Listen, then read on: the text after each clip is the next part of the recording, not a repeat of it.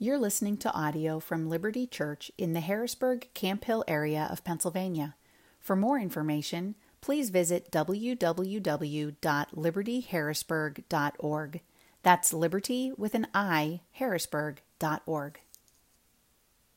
If you have Bibles, Judges chapter 9 is where we're going to be today. If you're using one of those black hardcover Bibles that John just mentioned a second ago, page 208, and then quickly into 209 is where today's text will be. In Judges chapter 9, the unraveling of everything, really, through Gideon's family continues. And as you're going to hear in just a moment, it's a hard passage. It's a hard word in this passage. But for the original hearers and for us today, it's a needed word. One that is meant to wake us up, one that is meant to resensitize us to the curse of sin and to its effects. So we're going to get right into it this morning. I invite you now to listen with open ears to this book that we love. This is Judges chapter 9. I'll read some selections from it so you can follow along on the screen or just listen for when I call out some verses. So chapter 9, verse 1. Now Abimelech, the son of Jerubbaal, went to Shechem to his mother's relatives and said to them and to the whole clan of his mother's family, "Say in the ears of all the leaders of Shechem, which is better for you, that all 70 of the sons of Jerubbaal rule over you, or that one rule over you? Remember also that I am your bone and your flesh." And his mother's relatives spoke all these words on his behalf in the ears of all the leaders of Shechem, and their hearts inclined to follow Abimelech, for they said, "He is our brother." And they gave him 70 pieces of silver out of the house of Baal-berith, with which Abimelech hired worthless and reckless fellows who followed him. And he went to his father's house at Ophrah and killed his brothers, the sons of Jerubbaal, 70 men on one stone. But Jotham, the youngest son of Jerubbaal, was left, for he hid himself. And all the leaders of Shechem came together, and all Beth Millo, and they went and made Abimelech king by the oak of the pillar at Shechem. When it was told to Jotham, he went and stood on top of Mount Gerizim, and cried aloud and said to them, "Listen to me, you leaders of Shechem, that God may listen to you." And he goes on to tell a fable there involving trees, but then he explains that fable down in verse 16. So in verse 16, then we pick it up. "Now therefore, if you acted in good faith and integrity when you made Abimelech king, and if you have dealt well with Jerubbaal and his house, and have done to them as his deeds deserved, for my father fought for you and risked his life and delivered you from the hand of Midian, and you have risen up against my father's house this day and have killed his son, 70 men on one stone, and have made Abimelech, the son of his female servant, king over the leaders of Shechem, because he is your relative. If you then have acted in good faith and integrity with Jerubbaal and with his house this day, then rejoice in Abimelech, and let him also rejoice in you. But if not, let fire come out from Abimelech and devour the leaders of Shechem and Beth Millo. And let fire come out from the leaders of Shechem and from Beth Millo and devour Abimelech." And Jotham ran away and fled and went to Beer and lived there because of Abimelech, his brother. Abimelech ruled over Israel 3 years, and God sent an evil spirit between Abimelech and the leaders of Shechem, and the leaders of Shechem dealt treacherously with Abimelech, that the violence done to the 70 sons of Jerubbaal might come, and their blood be laid on Abimelech their brother who killed them, and on the men of Shechem who strengthened his hands to kill his brothers. And the leaders of Shechem put men in ambush against him on the mountaintops, and they robbed all who passed by them along that way, and it was told to Abimelech. And Gaal, the son of Ebed, moved into Shechem with his relatives, and the leaders of Shechem put confidence in him. And they went out into the field and gathered the grapes from their vineyards and trod them and held a festival. And they went into the house of their God and ate and drank and reviled Abimelech. And Gaal, the son of Ebed, said, "Who is Abimelech, and who are we of Shechem that we should serve him? Is he not the son of Jerubbaal, and is not Zebul his officer? Serve the men of Hamor, the father of Shechem, but why should we serve him? Would that this people were under my hand. Then I would remove Abimelech. I would say to Abimelech, increase your army and come out." Skip down to verse 39. "And Gaal went out at the head of the leaders of Shechem and fought with Abimelech. And Abimelech chased him, and he fled before him. And many fell wounded up to the entrance of the gate.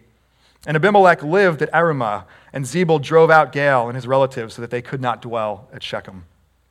On the following day, the people went out into the field, and Abimelech was told. He took his people and divided them into 3 companies and set an ambush in the fields. And he looked and saw the people coming out of the city. So he rose against them and killed them. Abimelech and the company that was with him rushed forward and stood at the entrance of the gate of the city, while the two companies rushed upon all who were in the field and killed them. And Abimelech fought against the city all that day. He captured the city and killed the people who were in it, and he razed the city and sowed it with salt. When all the leaders of the tower of Shechem heard of it, they entered the stronghold of the house of El-Berith. Abimelech was told that all the leaders of the tower of Shechem were gathered together, and Abimelech went up to Mount Zalmon, he and all the people who were with him. And Abimelech took an axe in his hand and cut down a bundle of brushwood and took it up and laid it on his shoulder. And he said to the men who were with him, "What you have seen me do, hurry and do as I have done."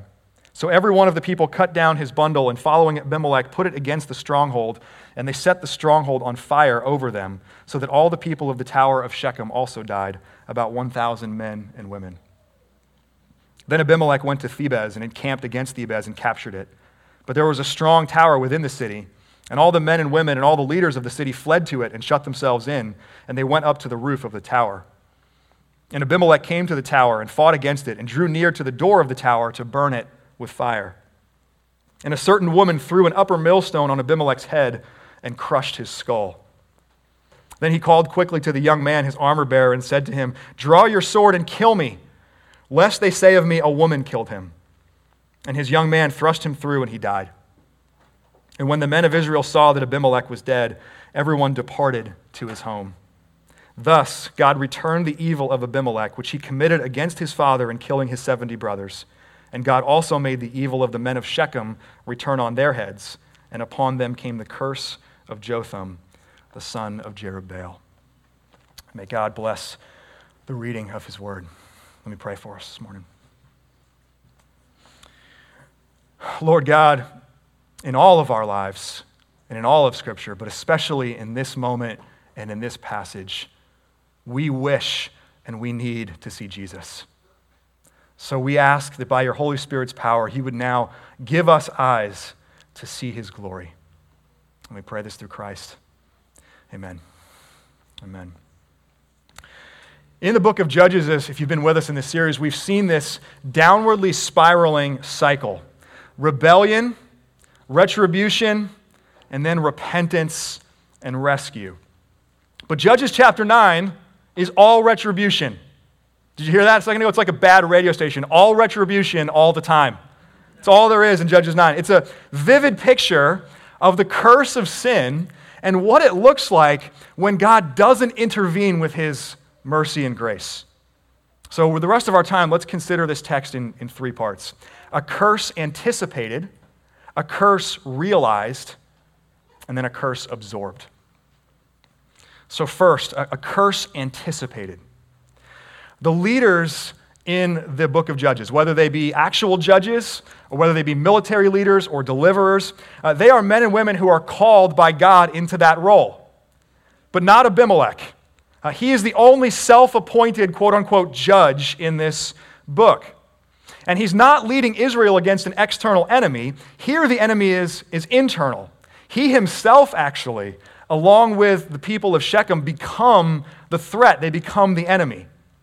But actually, their rebellion began long before that moment. It began when Israel asked Abimelech's father, Gideon, to be the king over them.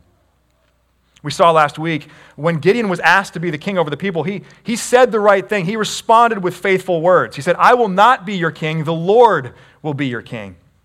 But then he immediately went on to live like a king anyway.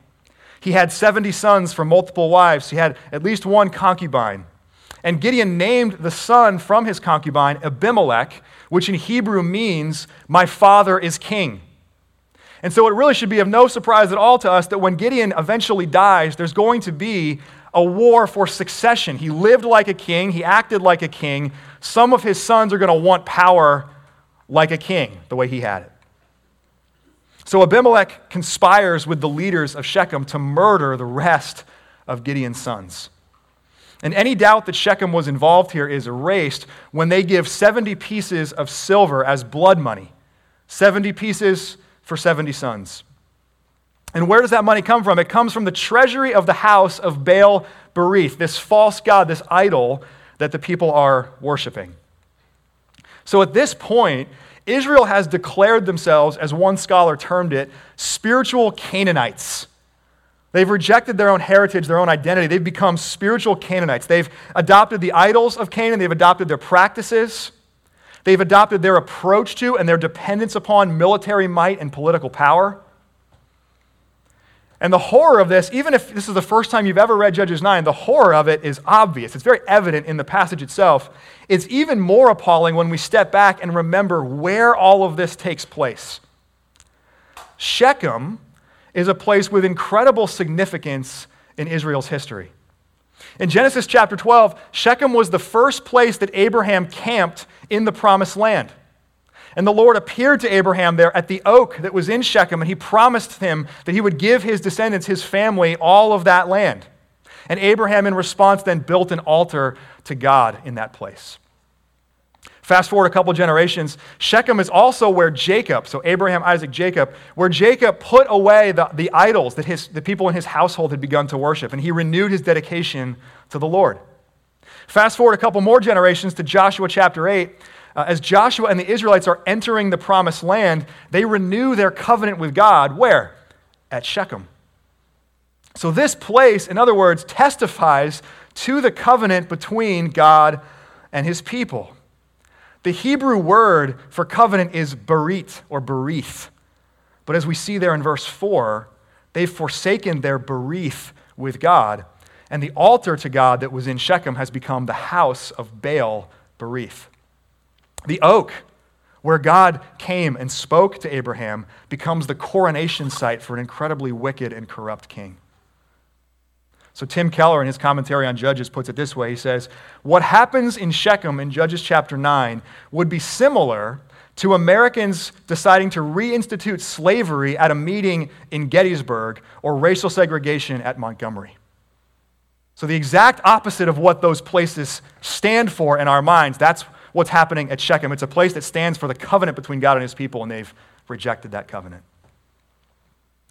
Shechem also sits at the bottom of two mountains, Mount Gerizim and Mount Ebal, which are also places of immense significance. In the book of Deuteronomy, God says through Moses that when the people reach the Promised Land, the Levites are to stand on those mountains and to proclaim covenant blessings from Mount Gerizim and covenant curses from Mount Ebal.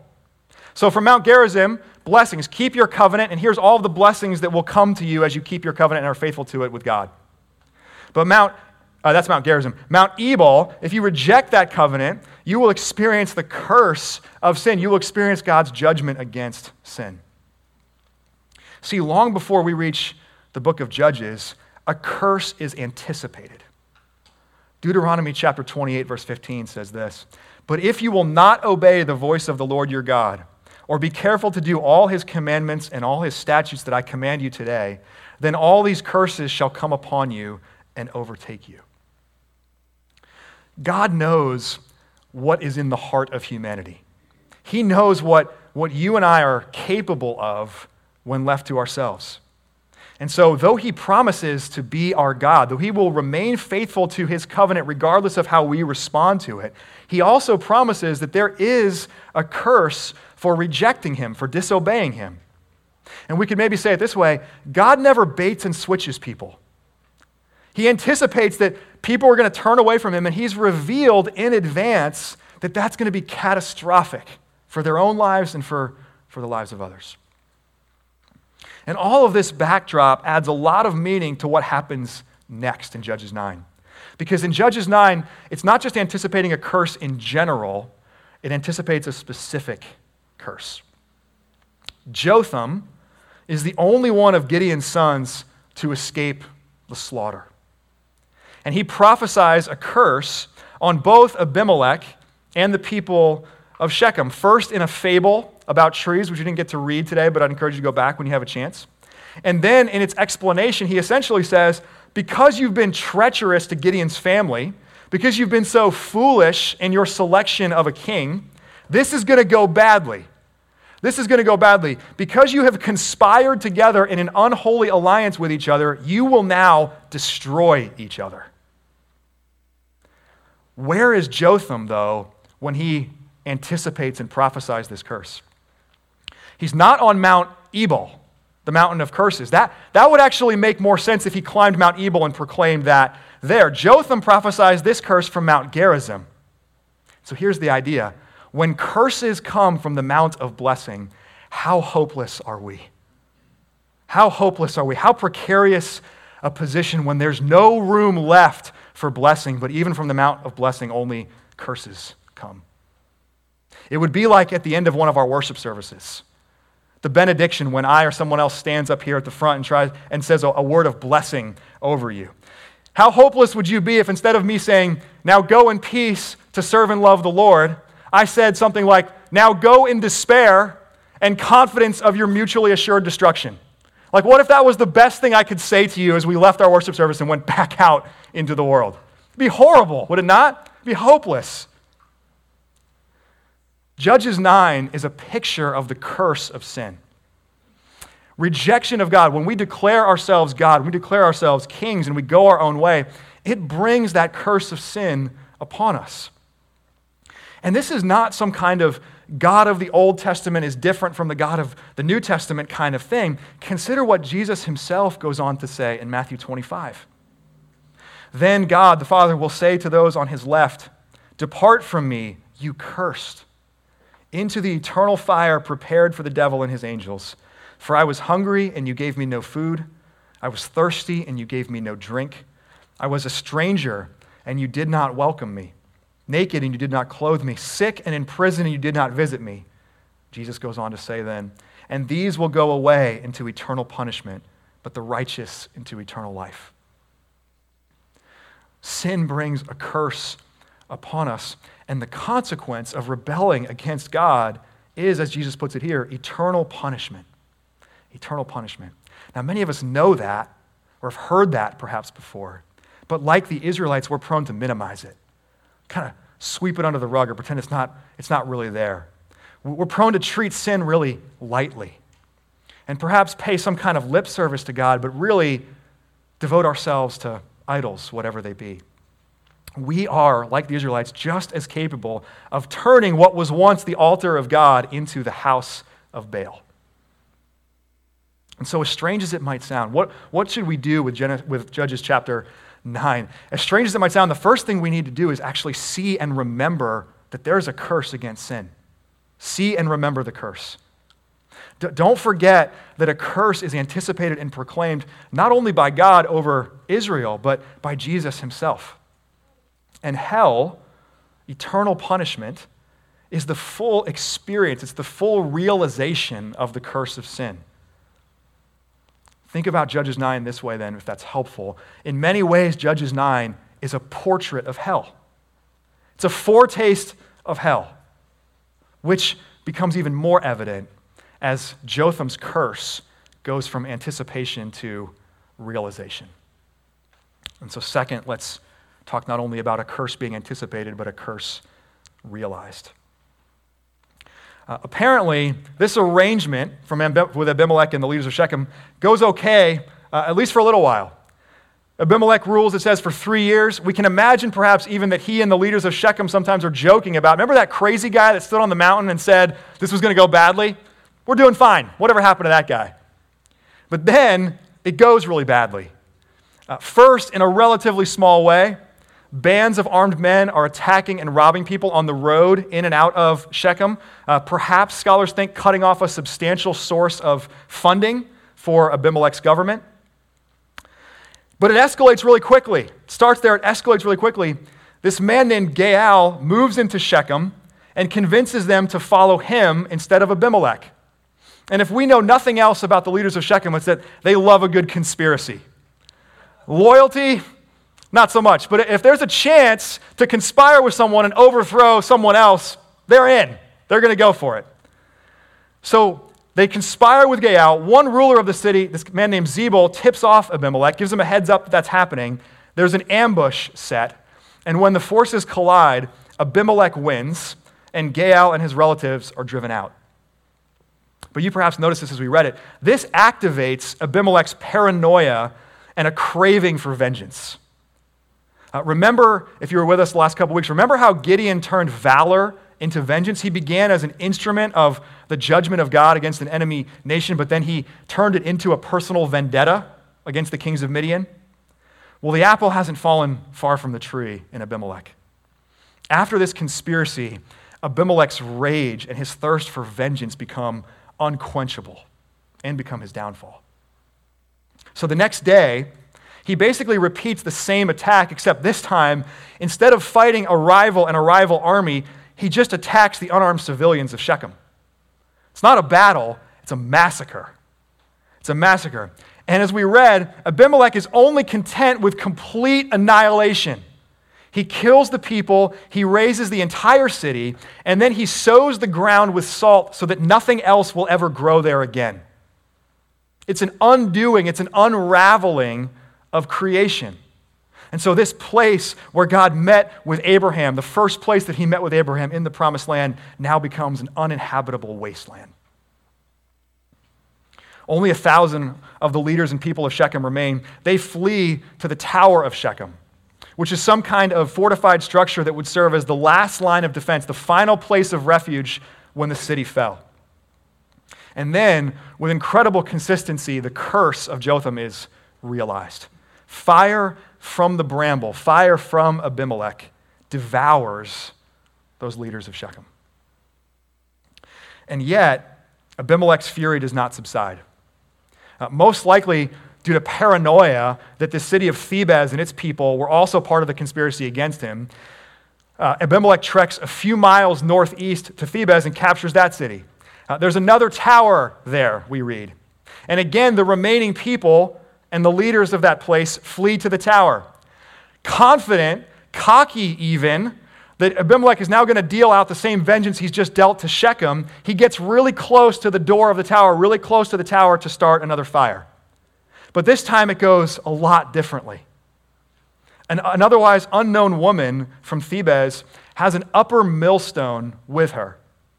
Now this would be the top stone of a hand-operated grinder, a grinder for grain. So not the massive millstones that would have been operated by draft animals. We see those referred to in other parts of Scripture, but this would have been a much smaller hand-operated version of that. Even though it's smaller, though, it's still heavy enough to hurt a lot if it's dropped on someone, especially if it's dropped from the height of a tower, and if it's, as verse 53 puts it, thrown down from the height of a tower. And so this woman throws down this upper millstone, and it crushes Abimelech's skull. He's about to die. But rather than suffer the humiliation of being killed by a civilian woman, he has his armor bearer run him through with a sword. Now here's the humorous part. We remember exactly what he never wanted us to remember. He told the armor bearer to run him through because he didn't want people to remember that he was killed by a woman. For 3,000 years now, it's been written down, recorded, and passed along. He was killed by a woman. He was killed by a woman. And if we were writing like a 2020 translation with our vernacular of this passage, we would at least have to call the stone crushing his skull a significant comorbidity. Judges is a disturbing book, is it not? It's a disturbing book. And if you're brand new to Christianity, I don't know what impressions you have of the Bible. If you've been around the church a long time, but you've only ever handled the Bible with kid gloves, with euphemisms, with cliches, let Judges, and Judges 9 in particular, shake you up to what's really written down here, to the horror that's there. This is a picture of what sin is and what sin does. And scenes like this one in Judges 9, but really in all of Scripture that are like this, they take what it can be so often theoretical, so often overly spiritualized, and they make them concrete. What does the curse of sin look like? It looks like betrayal and slaughter and fire and crushed skulls. The one stone on which Abimelech murders Gideon's other son leads to another one stone which crushes his skull. The curse of sin is that conspiracy is going to be met with another conspiracy, that an ambush is going to be met with another ambush, that a stone is going to be met with another stone. Now, where has God been in all of this? Where is God in Judges chapter 9? He is both silent and active. So he's silent, between actually Judges chapter 8, verse 34, and Judges chapter 10, verse 6, God is not mentioned by his covenant name, Yahweh, not mentioned by his name, Yahweh, one time. Why not? Because Israel's broken their covenant. They've cut themselves off from communion, from their relationship with him. They don't seek him. They don't walk in his ways. And so God, at least by his covenant name, is silent. But he remains active. He remains active, working behind the scenes. Look again there at verse 23. And God sent an evil spirit between Abimelech and the leaders of Shechem. This is one of the deeply mysterious aspects of our faith. God cannot do evil. God does not cause people to commit evil, but he does use evil, and he can use evil, even sending evil spirits like he does here, to accomplish his good purposes.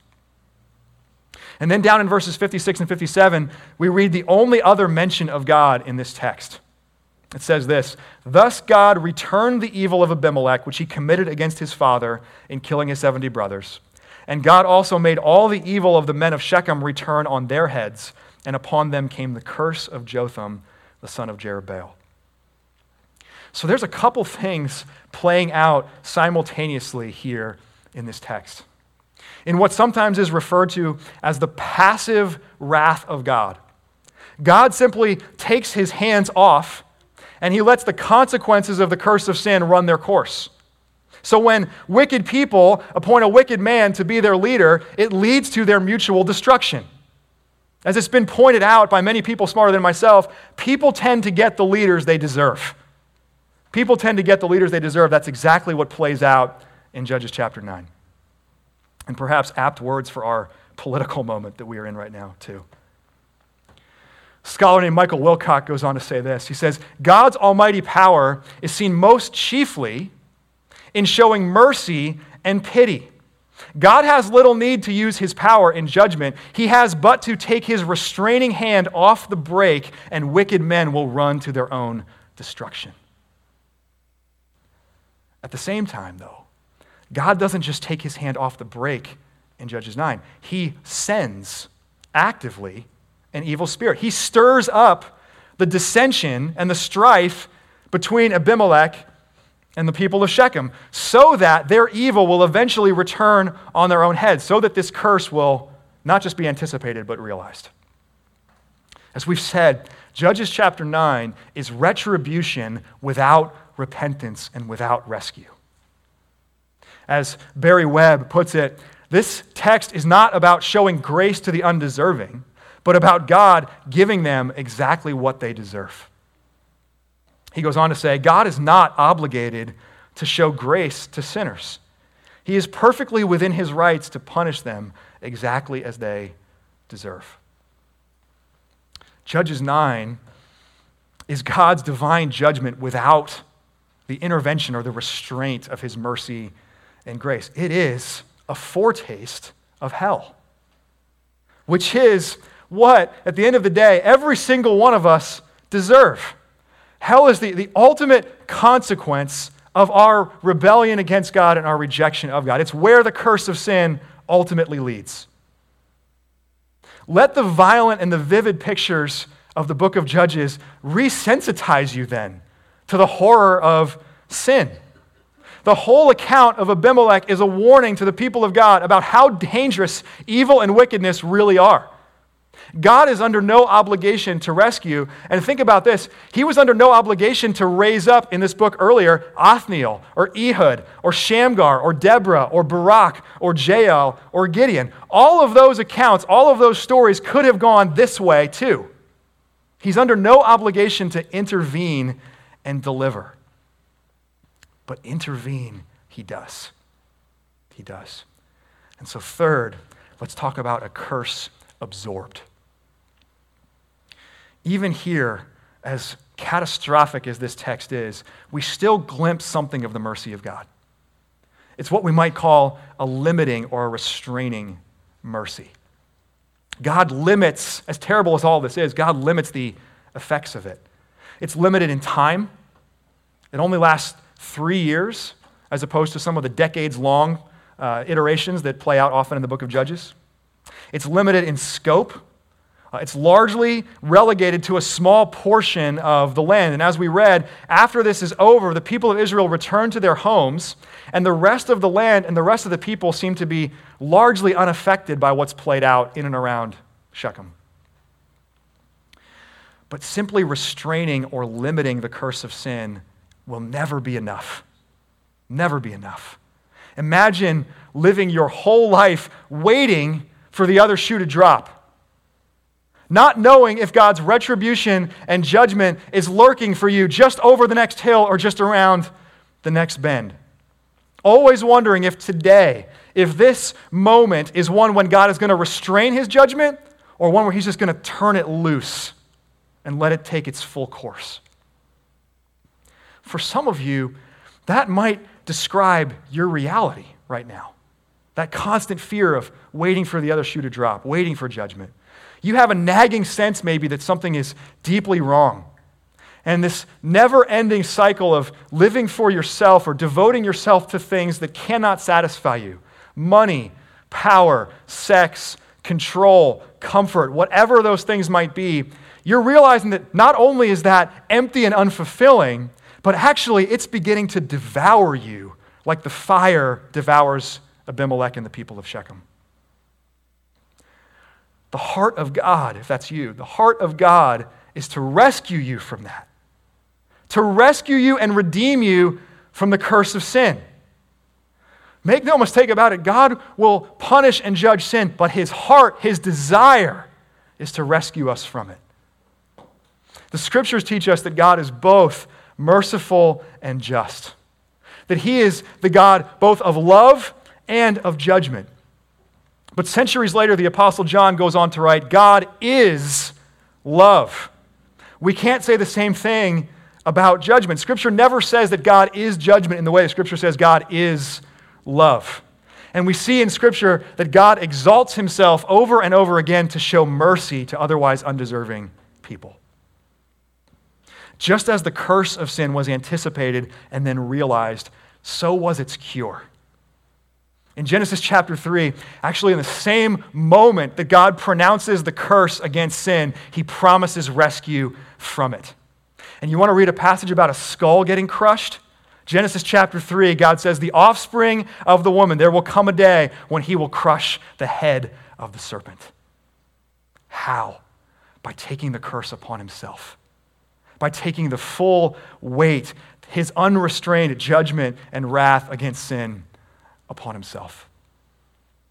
And so centuries later, quoting actually the curses from Mount Ebal in Deuteronomy chapter 27, the Apostle Paul writes to the churches in Galatia in Galatians chapter 3, as it is written, cursed be everyone who does not abide by all things written in the book of the law and do them.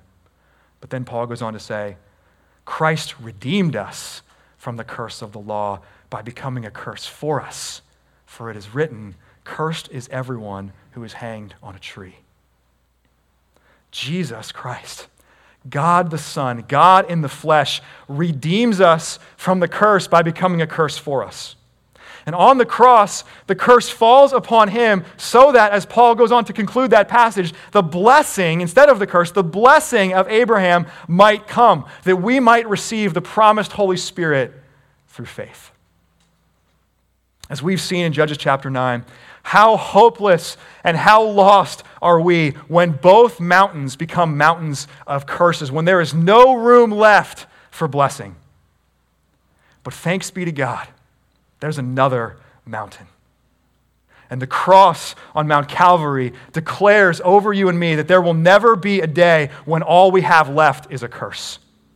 Jesus has absorbed the curse. Christ redeems us from the curse.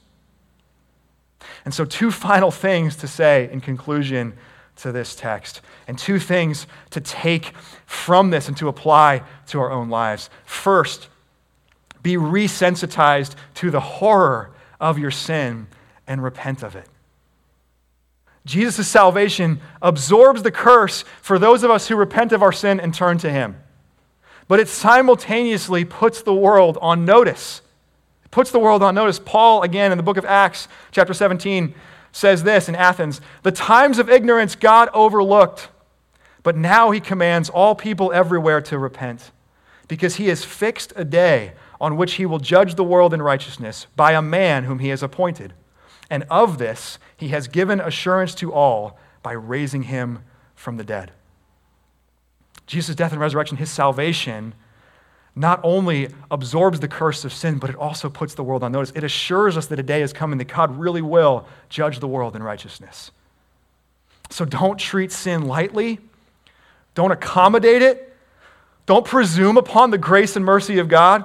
God is under no obligation to bless covenant breakers like you and like me. Through this foretaste of hell that is Judges chapter 9, become all the more amazed, become all the more grateful that Jesus took that punishment for us, that he became that curse for us. May the kindness of God truly lead us to repentance. And then lastly, may you never take a benediction for granted again.